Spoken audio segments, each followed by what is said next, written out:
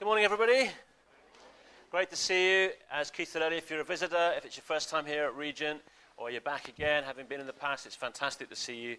And we're just really excited to be together today to worship God and to celebrate His goodness to us and to engage with Him as we read and study the Bible together this morning.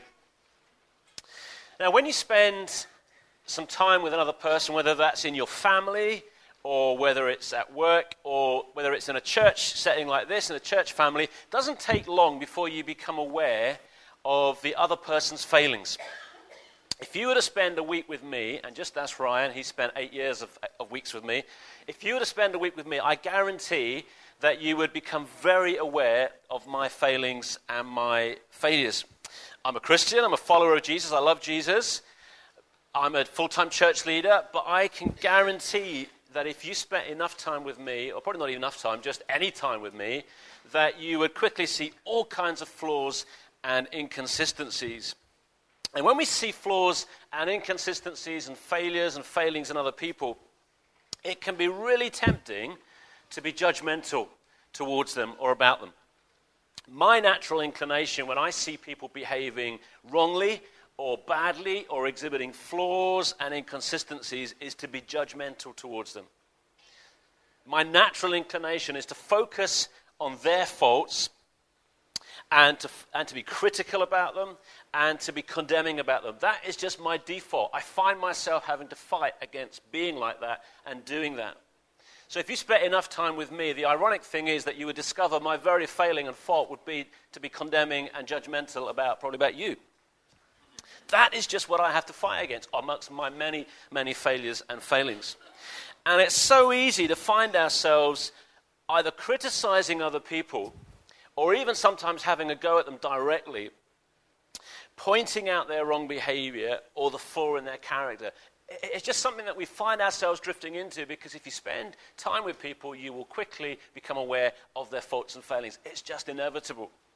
And that happens whenever people interact with each other. If you put two people in a room, sooner or later, one of them will behave in a way that the other person has a problem with. It's just inevitable. It's what happens. And the temptation is to be judgmental towards them. Every family is like this. Every office I ever worked in is like this, apart from obviously Ryan and I's office. And every church family is like this. It's just what happens when you get a group of people together. But church families are meant to be different. Church families are meant to be, they're often not, but they are meant to be significantly and radically different to this.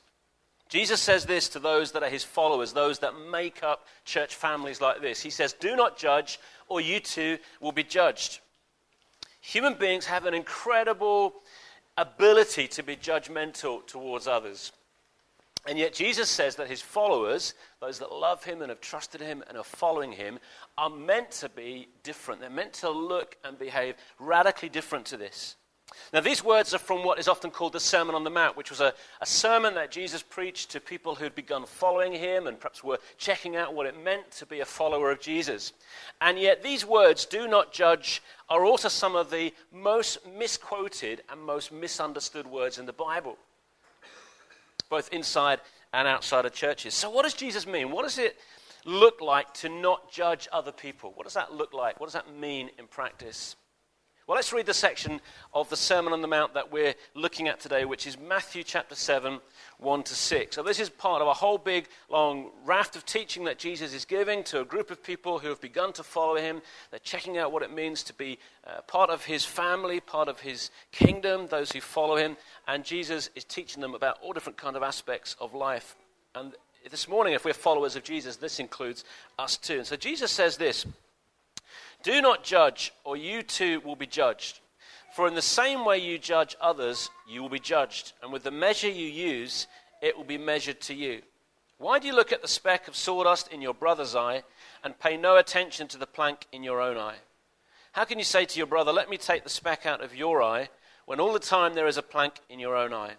You hypocrite, first take the plank out of your own eye, and then you will see clearly to remove the speck from your brother's eye. Do not give dogs what is sacred. Do not throw your pearls to pigs. If you do, they may trample them under their feet and then turn and tear you to pieces."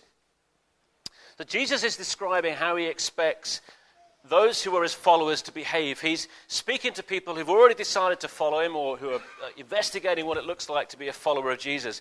And he's telling them what it looks like to be one of his followers, what he expects of them. And Jesus starts off by saying, do not judge. So what does he mean by the word judge? Well, the word judge can be used in all sorts of ways, and many of them positive and good ways.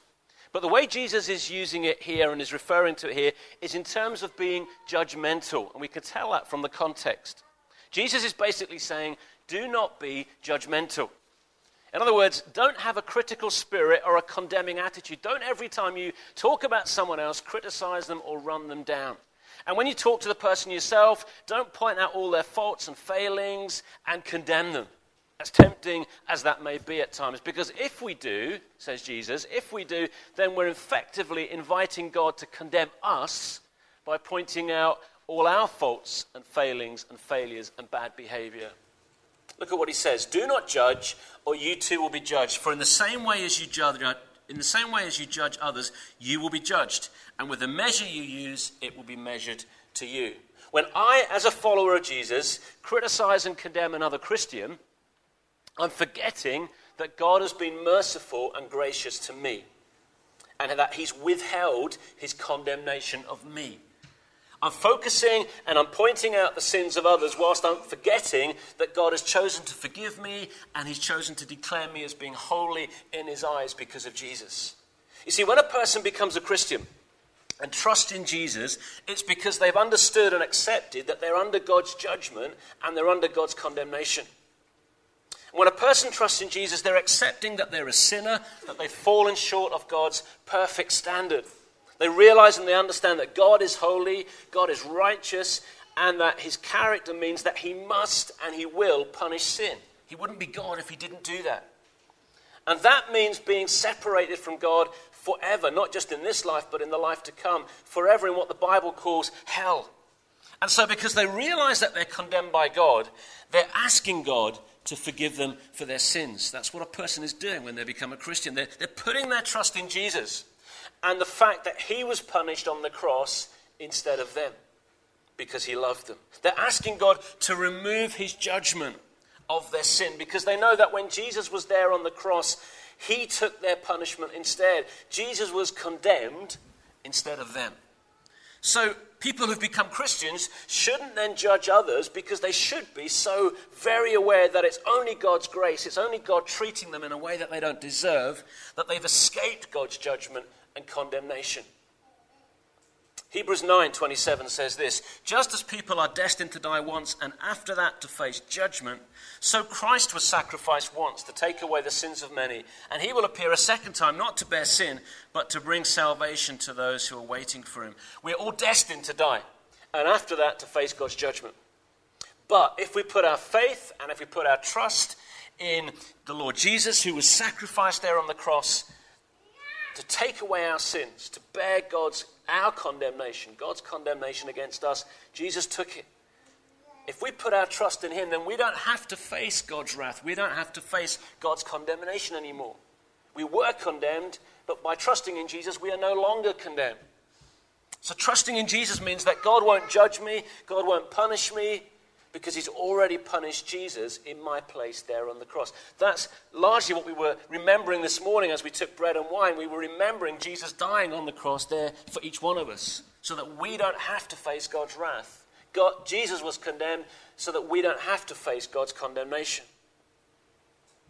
So the Christian who judges others and criticizes them and condemns them has forgotten that they have been forgiven, that they've escaped God's condemnation. Romans 8 verse 1 says, therefore there is now no condemnation for those who are in Christ Jesus. In other words, if we're in Christ Jesus, if we've trusted in Jesus, if we've been forgiven, we're no longer condemned. We were, but no more. There's no condemnation for those who are in Christ Jesus. We were facing God's judgment. We were facing God's condemnation, God's wrath for our sins. But if we've trusted in Jesus, then we've been forgiven. And we've been made holy in the eyes of God. And that's been made possible because Jesus faced God's judgment. Jesus took our condemnation when he was crucified on the cross. And that's amazing, isn't it? Isn't that fantastic? That's the heart of the Christian message, what we call the gospel, which just means good news. That is why it's good news. I was condemned, but I'm no longer condemned because I've trusted in Jesus, not because of anything I've done that's good, but because of everything that Jesus done, and all that Jesus is and all that he's done for me. I'm no longer condemned. That's amazing. Everybody excited by that this morning? Don't look very excited. It's amazing. We are no longer condemned. If we're in Christ, there's no more condemnation. So if Jesus has taken my condemnation away, who am I to start judging and condemning other people? I can't be someone for whom there's no condemnation and at the same time be condemning towards other people. Those two things are not logically possible, is what Jesus is effectively saying. I can't be someone for whom there's no condemnation and at the same time be condemning towards others. And if I persist in a judgmental and condemning lifestyle towards others, then at the very least, I've not really understood what Jesus has done for me. So if we're Christians, if we're followers of Jesus this morning, then the way to prevent ourselves becoming judgmental towards others, becoming those who are condemning and finger-pointing, is to constantly remind ourselves what God has done for us through Jesus' death on the cross.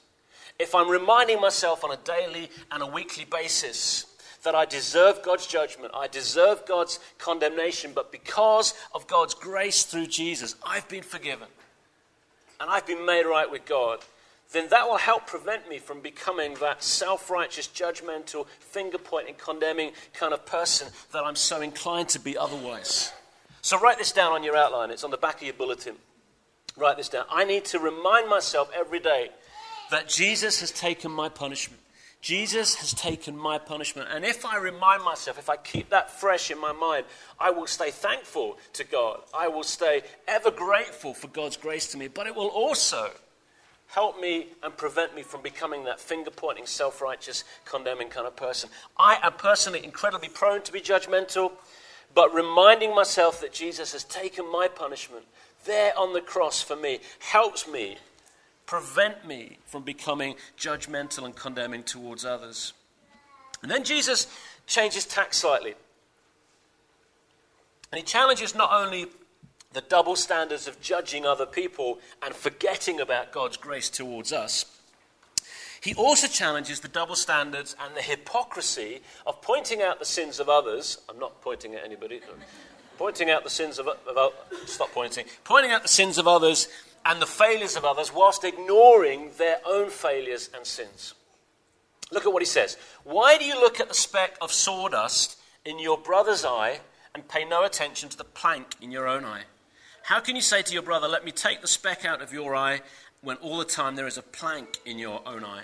Now, Jesus had been a carpenter, and he knew all about getting specks of sawdust in his eye, and probably there was many times when he had to ask Joseph or one of his brothers to help him get a speck out of his eye, or vice versa. And Jesus takes this kind of imagery, and he uses extreme opposites of language to really kind of make his point, to teach us something here. He deliberately contrasts this tiny, tiny speck of sawdust with a massive piece of timber that would have been used for building construction. And he's using it to kind of make his point. These are extremes. And he says, look, you are focusing on something really small. It's important, but it's really small, when at the same time you've got this massive issue in your own life that you're not even dealing with. You've got this building timber, this timber which keeps the roof up in the second story of a house. You've got that in your eye, and you're focusing on this tiny speck of sawdust in your brother's eye. A bit like me having a go at someone here for being late for a church service. And at the same time, I'm helping myself to the funds from the church, and I'm being dishonest. Or maybe I'm committing adultery. Two extremes. Utter hypocrisy, says Jesus.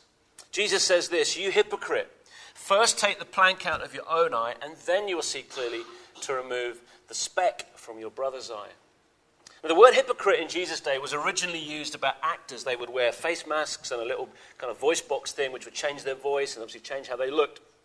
And it came to mean, as it does today, somebody who's living a double life, someone who's play acting, pretending to be one thing or saying one thing and doing something quite different. Somebody who's saying one thing, pointing out the sins of others whilst ignoring their own sins. Now, notice that Jesus doesn't say that we shouldn't try to remove the speck from our brother's eye. In fact, he says that we should, and we're going to look at that in a moment. But what Jesus is saying in this verse is this, and write it down. I need to sort my own life out before I try to help other people. I need to sort my own life out before I start trying to help other people. And notice I've said help other people, not condemn other people. This isn't about condemning others, it's about helping others if and when we do. But before I even think about trying to help my brother or my sister, I need to sort the gaping, massive plank out that's in my own eye first, whatever that might look like.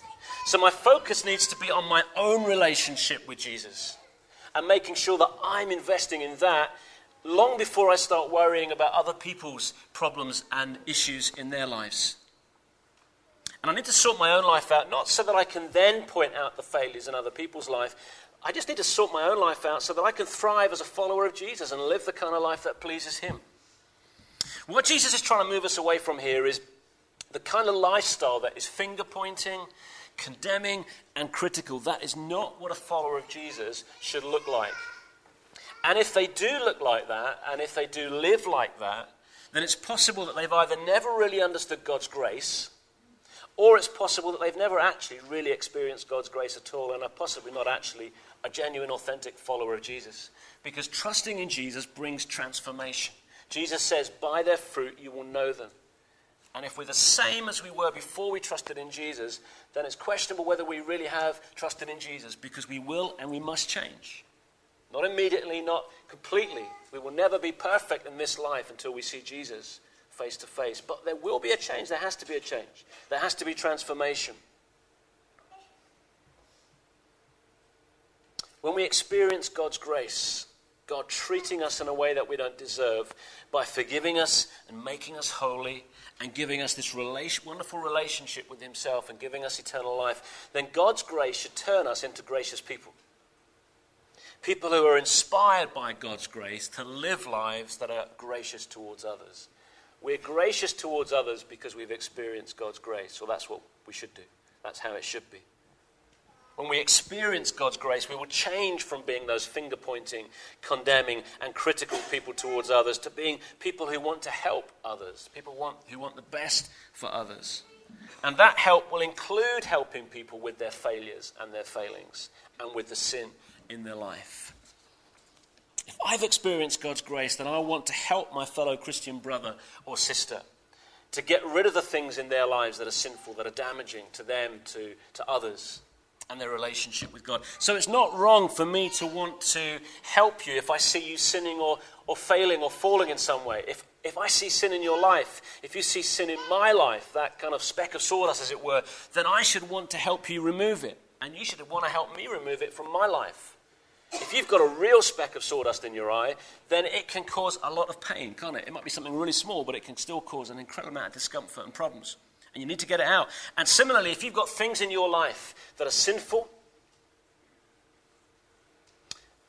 and I can see them, then I should want to try and help you deal with those, and vice versa. The key issue here is our motive.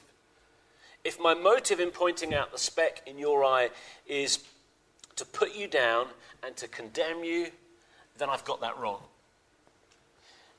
And the likelihood is that my real motive, if I'm doing that in pointing out your sin, is to make me feel better. Because when I focus on your failings, which is probably all too easy, then it deflects away my failings, and I don't have to address the problems in my life. It makes me feel better about myself. And so often when we're pointing out the failings of others, that's what is really behind it. But if my motive is love for you, and to help you alter your behavior and move you away from sin so that you can be more obedient to Jesus and live that kind of life that he wants you to live, if that is my motive, and if I do that whilst humbly acknowledging my own struggles and my own failures, and if I come to you as one broken person trying to help another broken person, then that's good. This passage often gets misquoted by people. There will be times in the life of a local church like this one when a person's behavior is sinful and it needs challenging and it needs dealing with. But often when that happens, people will say things like, well, who am I to judge? Or, well, it's not for us to judge, is it? Or, we mustn't judge others, And really what they're saying, or what they mean when they say that is, I don't want to have an awkward conversation with someone. I don't like confrontation. But no one does, or if we do, there's something wrong with us. that there's a whole load of things that Jesus is not saying here about judging that we sometimes say he is or would like to think that he is. There's a whole load of things that Jesus is not saying about judging. So let's be really clear. Jesus is not saying that we should not be discerning or hold opinions about what is right and wrong. Jesus is not saying that. That is just postmodern claptrap. There is truth, there is right, there is wrong. And Jesus is not saying that we should not be discerning or hold opinions about what is right and wrong. Who am I to judge? We should absolutely make judgments about what is right and wrong, and that will sometimes lead to us having to take a stand on things that make us unpopular with others. And Jesus is not saying that we should say nothing about the wrongs that people do. That's not what Jesus is saying. If we're asked what the Bible says, then we need to be truthful and say what the Bible says about right and wrong. Jesus is not saying that we should not challenge sinful behavior. There are many, many verses that stress the importance of challenging sinful behavior in other people, in other Christians. And Jesus is not saying that we should not discipline those that refuse to stop sinning in a church context. Again, the Bible has a whole load to say about disciplining Christians who refuse to stop behaving in a sinful way. Church discipline is always a last resort. It's always the very last thing you do. And as one of the elders and as part of a team of elders here, it's the last thing we ever want to do. But sometimes it becomes what we need to do and what we must do. Because if a Christian is proclaiming that they love Jesus and yet is living in a way which is completely incompatible with that and incompatible with their membership of this church or with another church, then as a last resort, sometimes we will need to bring church discipline. Jesus is not saying that we should not make judgments about people and then relate to them accordingly. We need to be wise. We need to make right judgments about what other people say, how they live, and what they do. And then we need to relate to them accordingly. For instance, in 2 weeks' time, we're going to see that Jesus tells us to make judgments about church leaders and Bible teachers, people who are in church leadership, and that we need to judge what they're teaching and whether what they're preaching is true or not. And then if they're not, we need to keep away from them. They're Jesus' own words. In 2 weeks' time, we're going to look at that. So Jesus is not saying that we shouldn't make judgments about people and then relate to them accordingly. And lastly, Jesus is not saying that we need to be sinless and perfect, because we never will be this side of heaven, before we try to help others. That's not what Jesus is saying. Jesus isn't saying you can't try to help this person with their struggle until you're perfect, because we never will be. That's not what Jesus is saying. So what Jesus is saying is that we should absolutely be people who make judgments, but that we should absolutely not be people who are judgmental. And those two things are very different. There's a world of difference between being someone who makes right judgments about people and things and somebody who is judgmental. If I see you with the equivalent of a speck in your eye, I wouldn't be a loving Christian brother if I ignored it and if I left that in your eye and did nothing to try and help you. And if I see you sinning in some way or other, or struggling with a sinful pattern of behavior, then I need to try to help you with that. That's what it means to love my Christian brother or sister. And you need to try and help me if you see me struggling or failing or falling in some way. You know, Christians are prone to either two ways of behaving when it comes to this kind of thing. We either jump in and we point the finger at people and we become condemning and critical towards others. We behave in a critical and judgmental way. Or we stand back and we do nothing and we say nothing and we hide behind phrases like "do not judge" or "who am I to judge?" We completely misunderstand what Jesus is saying. The biblical way is neither of those two things. The biblical way to act is to make sure I'm constantly repenting of the sins in my own life that I become aware of. And then when I see sin in someone else's life, then I humbly and gently and lovingly bring that to their attention, in the hope that they will turn away from sin and live the way that Jesus wants them to live. That is the biblical way. Really difficult, really hard to do, but that is the biblical way. To hide behind, "oh, who am I to judge?" Postmodern claptrap, not biblical. To jump in and finger point, not biblical. To humbly, lovingly, gently come and try to bring God's gentle touch is the biblical way. To ignore sinful behavior in another Christian is not Christ-like, and it's not biblical. Dietrich Bonhoeffer, the German church leader of the 1930s, said this: "Nothing can be more cruel than the leniency which abandons others to their sin. Nothing can be more compassionate than the severe reprimand which calls another Christian in one's community back from the path of sin."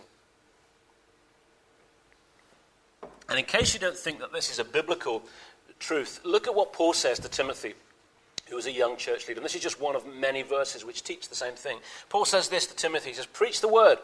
Be prepared in season and out of season. Correct, rebuke, and encourage with great patience and careful instruction." Church leaders and fellow Christians, not just church leaders, will sometimes need to correct and sometimes need to rebuke and encourage with great patience and careful instruction. We will sometimes need to correct each other. We will sometimes need to rebuke each other. And we will sometimes need to encourage one another. But we should always do these things, as Paul says, with great patience and careful instruction, to which we could also add great humility. So, write this down. I need to be prepared to challenge other Christians. I need to be prepared to do that. It is not loving to leave my fellow brother or sister in a sinful pattern of lifestyle. That is not the loving thing to do. But how we do that takes great care. We should absolutely be people who make judgments and are prepared to challenge others, but we should absolutely not be people who are judgmental. And as I look back over my life, I can think of a number of times when other Christians have challenged me about my behavior, and sometimes they did this well. Sometimes it was not so well. But those challenges, as I look back in general, are actually a great help to me. To help me stop and think. I didn't always appreciate what they said at the time. I didn't always like being challenged. But often those rebukes, those challenges, were often a great help for me to adapt my own behavior so that I hopefully became a little bit more like Jesus than I was. Now, as people who have to make judgments and about people and about situations, we need to also sometimes decide not to challenge those who we might want to speak into their lives. Sometimes the right thing to do is not to challenge, not to speak into people's lives. Look at what Jesus says in verse 6. Strange verse, it seems at first. Jesus says this: "Do not give dogs what is sacred. Do not throw your pearls to pigs. If you do, they may trample them under their feet and then turn and tear you to pieces." Now, what on earth does this mean? Well, the dogs Jesus was referring to were wild dogs that roamed the streets, and they were scavenging the countryside for food, and they were dangerous. And pigs, of course, were considered to be unclean by Jews, and pigs can become quite violent. I spent a summer working on a pig farm when I left school, and pigs can be really, really dangerous. You might not think that, but they genuinely can. You take a piglet away from a sow, and she will charge for you. She will go for you. Pigs can be really dangerous. And what Jesus is saying is this, I think, that if you don't give something to a wild dog, who will just tear it to pieces because he's not discerning. He'll just tear something sacred to pieces.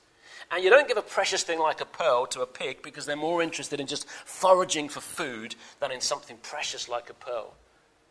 And I think what Jesus is saying is this, that not everyone will welcome what we have to say to them. Not everybody will want to hear what we have to say to them. Not everyone that we think might benefit from our input and our challenge will always want to hear what we have to say to them, nor will they always be interested. They will be like that dog or that pig who will just tear it to pieces or trample on it underfoot. They're not ready to hear what we've got to say. So we've got to exercise great judgment about whether or not it's right to try and speak into someone's life or whether it's the right time to do that. Not everybody is ready to hear what we have to say, and not everybody will be ready to listen to what we have to say. And that's true when we're speaking to non-Christians about the good news of Jesus as well. Some people are just looking for an argument. They're not really interested in what we believe. They're just setting us up for an argument. We need to have great wisdom about whether we get involved with that. It takes great discernment, great judgment at times. So we need to judge what the best thing to do is. We need to be discerning, and we need to pray and ask for God to really guide us. Should I speak into this person's life or not? Is this the right time to do this? So I need to be discerning. Write this down. I need to be discerning about who I try to help, be they Christian or non-Christian. Are they ready to hear what I will say? I think the context here is primarily other Christians. It's not our business as Christians to judge non-Christians. God, that's between them and God. Our business is with fellow Christians. I think that's the context primarily here. But this is true as we speak to non-Christians too. Not every non-Christian is ready to hear what we have to say to them. assuming that I'm challenging them, fellow Christians, for all the right reasons, and that I'm not being a hypocrite, and that I'm humbly acknowledging my own shortcomings, are they ready to hear what I'm humbly trying to say to them?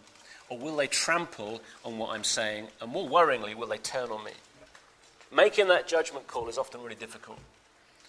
And we need to take time to pray and think before we speak to someone and really get a sense of what God is leading us to do. Let's just take a few moments to reflect on what we've been saying this morning. Just to think and to hear what God is saying to us. Are you somebody this morning that's prone to be self-righteous and condemning? If that's you, it's me, so maybe it's you also. Then take a fresh look at Jesus there on the cross, being condemned so that you wouldn't be condemned by God.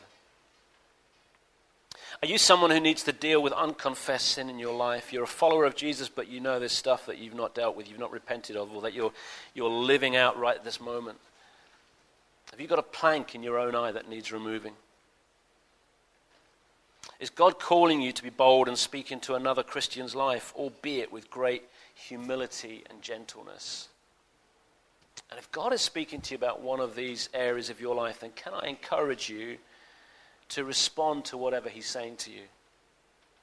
It may be this morning that you're here and you're not yet a follower of Jesus. You're here checking out, what is this all about? Who is Jesus? What does it really mean to follow him? If that's you this morning and you'd like to know more about how to receive God's forgiveness, how to no longer face the condemnation of God, and to move into that wonderful place, that wonderful freedom of being no longer under condemnation, but being accepted, being free, to be a child of God. If that's you this morning, if you would like to know more about that, what that looks like, what that means, how you do that, then by all means, I'd love to chat with you afterwards. Please come and chat with me, or perhaps chat with the folks who brought you or you came with today. Let's just bow our heads for a few moments. It's going to take a few moments to reflect on what God is saying to us. I'm going to pray, and then Ryan and the band are going to lead us in a final song. So let's just bow our heads, close our eyes maybe, just come before God. Just a few moments of silence just to hear and receive what God is saying.